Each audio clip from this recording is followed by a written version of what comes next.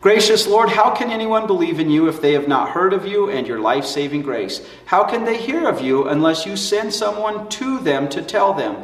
Yet when you do send someone to share your life-saving message, we often can be unappreciative and critical of the gifts that you yourself have given to the very messengers you have sent to us. Therefore, we ask you to send your Holy Spirit to work through today's message, that we may have a better understanding of the messengers you send to us, what we should expect of them, and how you equip them, and how we can appreciate rather than bellyache about them. In your Son's name we pray. Amen. Our text for our sermon is recorded in the first epistle to the Corinthians, chapter 4, verses 1 through 7. This is the way a person should think of us, as servants of Christ and stewards of God's mysteries. In this connection, moreover, it is required of stewards that they be faithful. But it is a trivial matter to me if I am evaluated by you or by a day in human court. Why, I do not even evaluate myself. I do not, in fact, know of anything against myself, but I'm not justified by this. Rather, the one who evaluates me is the Lord. Therefore, judge nothing ahead of time until the Lord comes.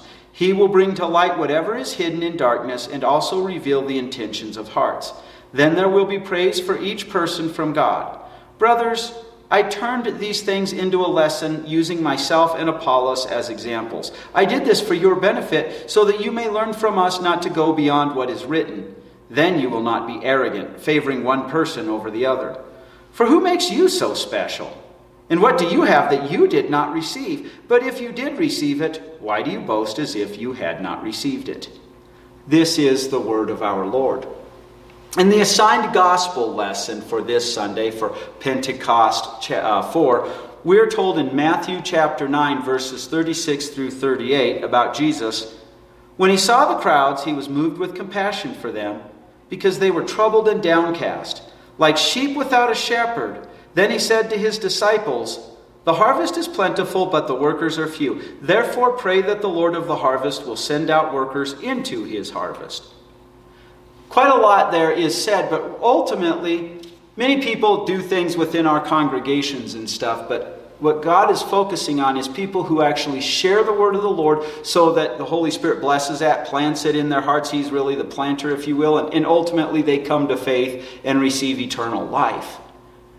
And so today in our sermon theme is, how are we to view the workers in God's harvest? Now, as we ask that question, we have to understand the background to what the Apostle Paul is addressing to the Corinthians.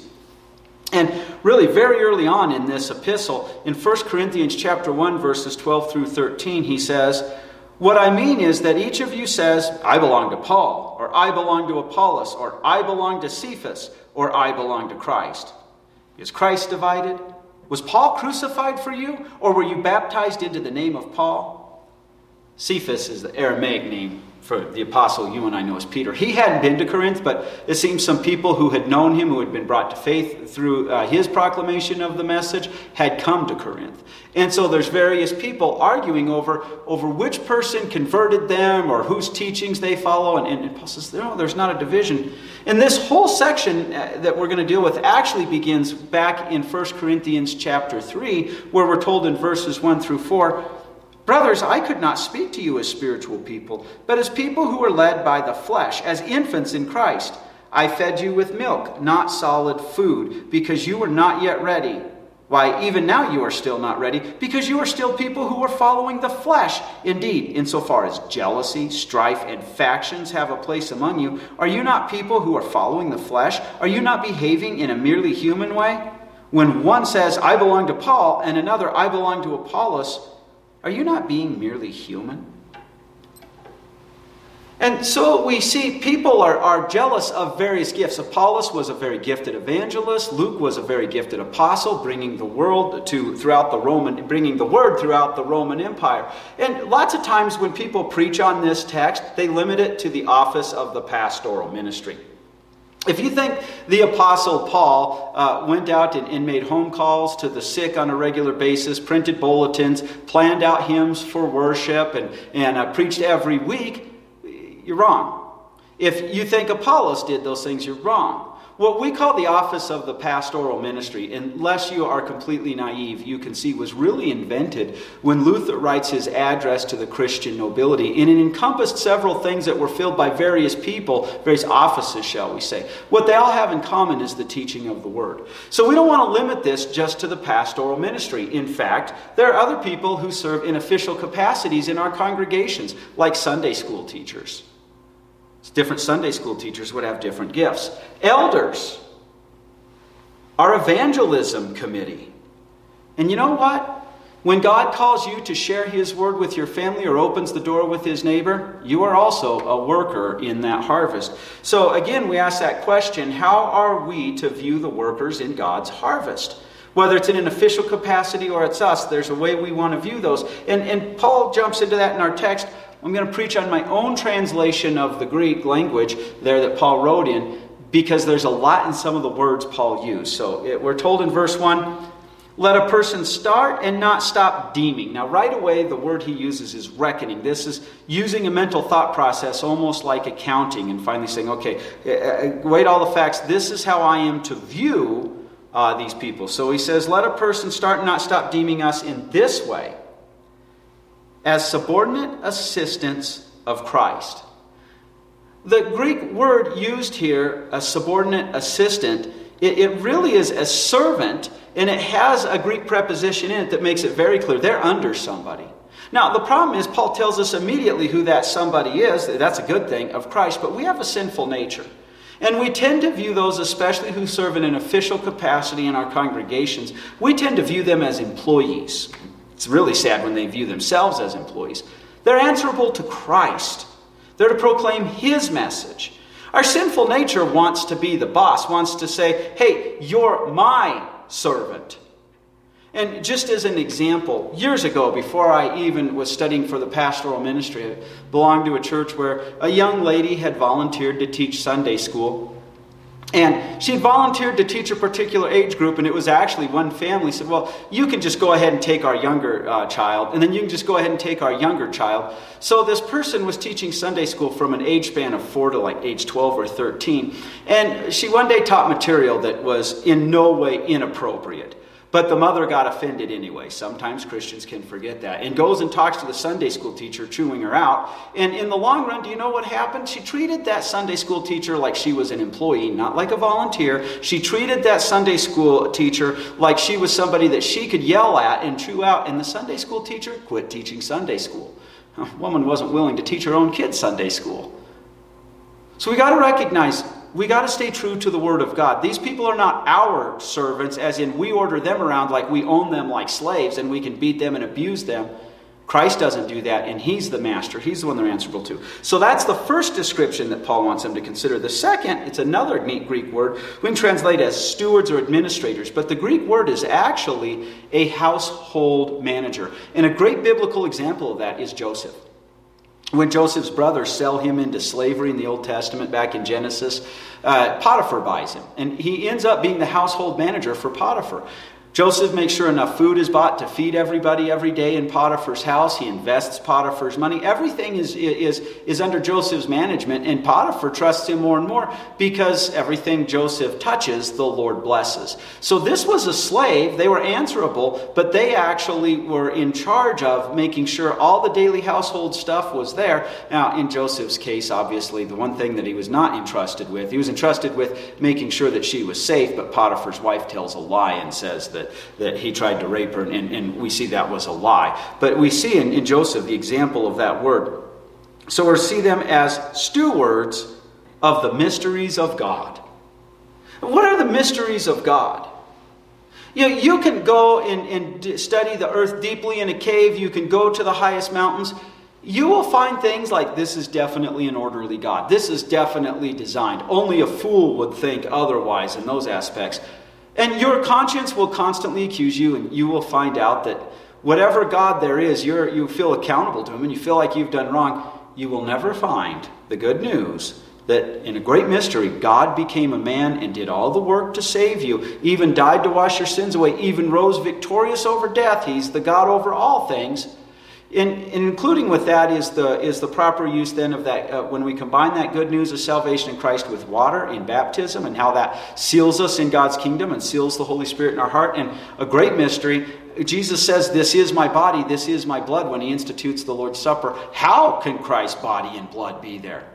It's a miracle that defies our understanding, but we get to literally taste and see that the Lord is good. So it's the good news of salvation in Christ. It's a mystery. It's hidden from us because our sinful nature always defaults to, if you want to do something, get something from God, you got to earn it. We call that work righteousness. So it's a great mystery. It's only found in Scripture and when messengers come to us with that, or when we're sent as a messenger to others.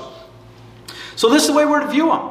They're as under servants and as servants who serve as household managers and of the mysteries of God. And so we're told in verse 2, and in connection with this, that would be being regarded as underservants and as attendant stewards.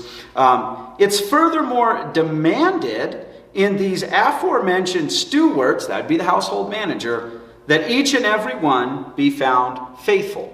Now, the Greek word for faithful it includes that amount includes being trustworthy. As Joseph was trustworthy with everything Potiphar had, even though his wife lied about it. So they're to be found faithful in administering the mysteries of God, the good news of salvation in Christ, and that's with his word. And that would involve being faithful with proclaiming the law to show sin, but then removing that sin with the blood of Christ. And that's all part of being a servant of Christ. They got to be faithful to that. Not faithful to a paycheck, not faithful to their own desires, faithful to that. How are we to view workers in God's harvest? We are to view them as underservants and household administrators of God's harvest, of God's mysteries, not as employees, not as slaves. Now again, they're to be faithful with the use of the Word of God. So that's, if they're not being faithful with that, that's a whole other story. Because the Corinthians were busy comparing gifts, right? Now, in connection with that view, I served a church and just various things that happened in their history, and we needed to train elders. And the only time it seemed it would work to train those elders when we normally would have Sunday Bible study.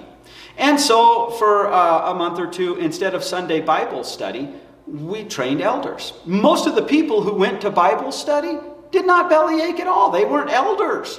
But they were happy. Oh, I didn't realize that's what an elder did. And sometimes people confuse elder for trustee. And these are not biblical terms. A trustee usually is in charge of church maintenance. But you would think some people would say, well, I don't need to know this. I have no desire to serve as an elder. So they quit going to Bible study.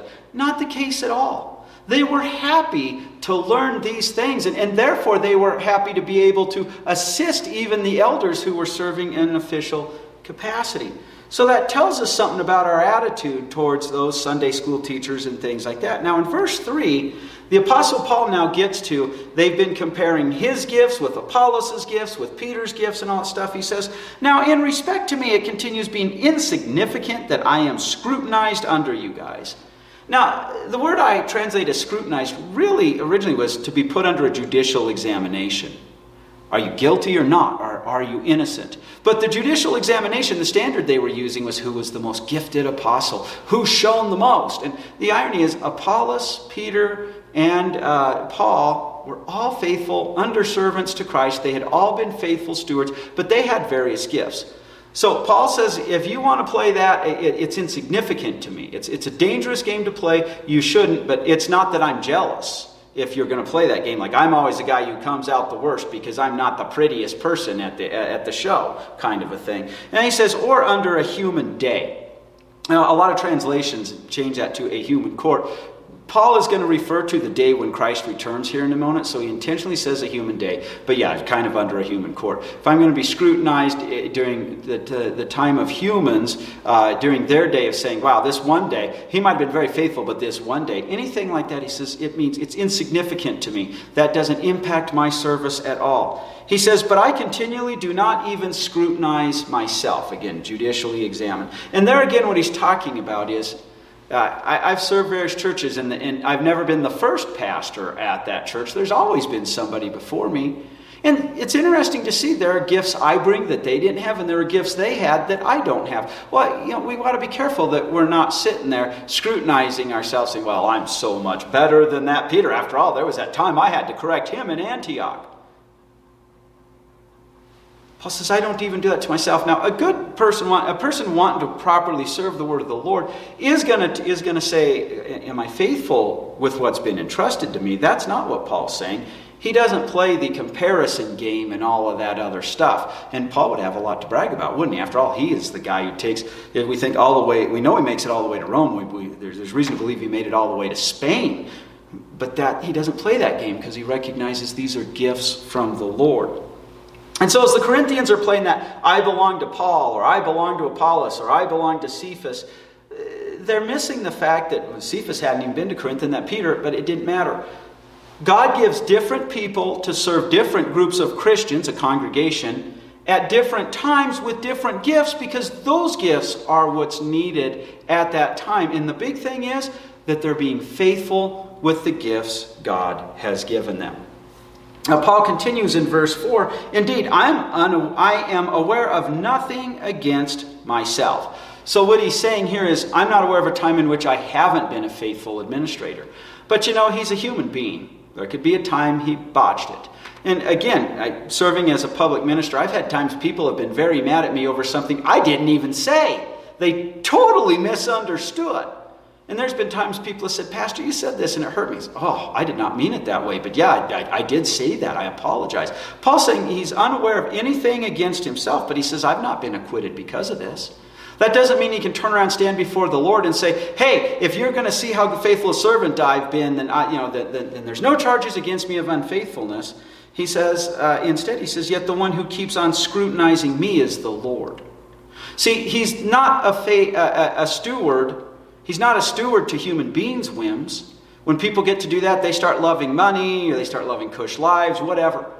He's answerable to the Lord. It's the Lord's household that he has been appointed as a manager for, as a harvester in that field. So in verse 5 he says, accordingly, do not continue judging anything ahead of time until the time when the Lord has come, who will bring to light the things hidden by the darkness, and he will reveal the motives of our hearts, and then the commendation from God will occur for each. A lot is said here. It happens, whether it's presidents of a congregation, elders, Sunday school teachers, pastors, where people lots of times think, well, so-and-so, they're doing this because they're jealous of this. And it might not be the case at all. When we start thinking we can read people's hearts, boy, we're already breaking the first commandment because only God can do that. Paul is saying, and Paul, again, we got to be careful because if you have, for example, an elder or pastor, Sunday school teacher who's teaching contrary to the Word of God, the first thing you want to do is try to correct it. But if you can't correct it, then you need to warn others and get away from them. Paul is not talking about that. He's talking about when we try to judge how faithful they are. So for example, anybody I've served knows I am not gifted with music. I cannot match pitch to save my life. That's all there is to it. So I would never take a call to be a pastor in a church that was really looking for somebody to chant and lead the choir. My congregation has always been wonderful about it. But it would be very wrong then to turn around and say, well, Pastor Sherman could spend 40 hours a week going to get voice lessons and everything. And that would cause me to actually neglect the words just so I could lead the congregation and be on pitch, right? And even still, I have spent time with some very good tutors who explained a problem I have that's going to keep that from happening. So when we try to read motives into their heart and everything, Paul says that's God's day. Now, if the person's lazy, very, very lazy, and it turns out, some people are less gifted than others, and they're the ones God has provided to help us teach Sunday school or to be elder or something. But if it turns out being the person's motive really is laziness and it's not very apparent, God will reveal that. He can read hearts. So Paul, but you notice how Paul even said that then the commendation from God will come, the praise.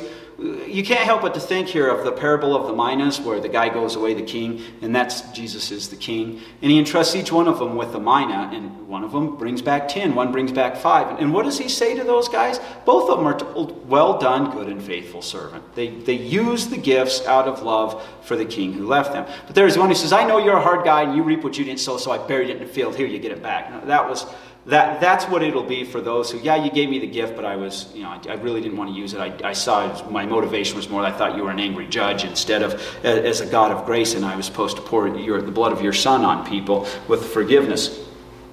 So, we do want to encourage those who serve as elders and Sunday school teachers. We want to encourage our Christian neighbor when they speak to another neighbor who doesn't know the Lord. And what I mean by it is again, The commendation comes from God in the last day, but as a pastor, sometimes somebody says, Pastor, that sermon really was exactly what I needed to hear this week. And I didn't have those people in mind at all. That's the Holy Spirit working.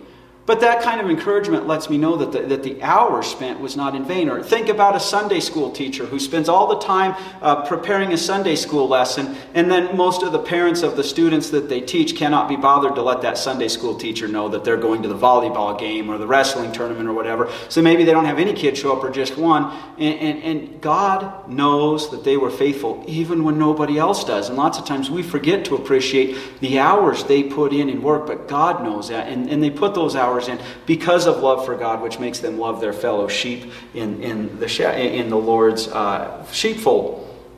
So the other thing, though, is Paul talked about, I don't even scrutinize myself. We have to understand the context. Because I, for example, one time served a church where if you called on a man to read the Bible or anything in Bible study, he would not be in Bible study again the next week, as the men just did not like reading out loud. And when I came to the church I'm serving now, a member noticed I didn't call on anybody to read, just read myself, and really was very helpful in his skills, saying, Pastor, why don't you, I think it would be good if you help and if you ask other people to read. So lots of times we're not talking about people helping us hone our skills, the gifts we have, and make them better. What Paul here is talking about is scrutinizing, saying, I'd rather follow Peter because Peter is way more gifted and that sort of thing. So ultimately, how are we to view the workers in God's harvest? We're to view them as underservants and household administrators of God's mysteries, and we must help them and not scrutinize the gifts God has given them. We continue with verse 6. We're told, now I adapted these things, brothers, into myself and Apollos on account of you guys, so that in us, that's Paul and Apollos. And notice he doesn't mention Peter, because Peter's not there to defend himself or anything. You would learn the concept not to go beyond what is written, in order that not one of you keeps on getting a swollen head over one person against the other. So what he's saying here is they were busy playing the I prefer to follow this worker and I prefer to follow that one. This one's more gifted. So I applied it to Apollos and myself for you guys so that you would know, don't play that game. I said, I'm not very good at singing. I've never had a member tell me, the pastor before you was way better at singing. We wish you would leave. And that's what exactly Paul would commend the congregations for that, for recognizing, okay. And sometimes we can demand gifts out of Sunday school teachers like mind reading or elders or presidents that scriptures don't demand. What they ask is they be faithful with the gifts God gives, and that means especially be faithful with proclaiming the word of God, especially in using the law faithfully to show sin, not using it above and beyond what is needed, so we don't abuse people with it, and pouring the blood of Christ upon hearts that need to know they're forgiven. But he continues with verse 7. Indeed, who distinguishes you? That's you're saying Paul's better than Apollos, or Apollos is better than Peter, or whatever. Who distinguishes you? Who does this? God is the one who gives us the gifts and sets us apart as different. You have different gifts than I do. We're all to share the good news of salvation in Christ. And he says, and what do you have which you did not receive? Now the biggest thing to think about there is not just our gifts, but salvation. We didn't earn our salvation. That was a gift. So he says, yet if you also received it, then why are you boasting as one who did not receive it? If you start to say, well, this person's more gifted and I'm choosing to follow them instead, you're boasting as if you deserve what's been given, instead of having the gratitude of, wow, Lord, not only did you save me, an undeserving person, and make me your child, but then you gave me gifts and privileged me with being able to pour the blood of your Son on my neighbor according to those gifts that you have given me. So the last point we want to get out of this is, how are we to view the workers in God's harvest? We want to have humble gratitude for the workers God gives us. The ones who shared the word that brought you into faith and continued to nourish that, or when you're able to share and do that too, to be grateful because it's all a gift from God. How are we to view workers in God's harvest? We're to view them as underservants and household administrators of God's mysteries. That's the good news of salvation in Christ, the gospel. We must help them but not scrutinize their gifts. And we want to have humble gratitude for the workers God has given us. Let me wrap up this sermon with what Paul says in 1 Corinthians chapter 3, verses 5 through 9. What then is Apollos and what is Paul? They are ministers. Now, the word for minister actually means servant. Through whom you believed, and each served as the Lord gave him his role. I planted, Apollos watered, but God was causing the growth. So then, neither the one who plants nor the one who waters is anything, but it is God who causes the growth. The one who plants and the one who waters are united, and each will receive his own reward according to his own labor. For God is the one to whom we serve as co-workers. And you are God's field, God's building. Amen. Now the grace of our Lord Jesus Christ be with you. My love be with all of you in Christ. Amen.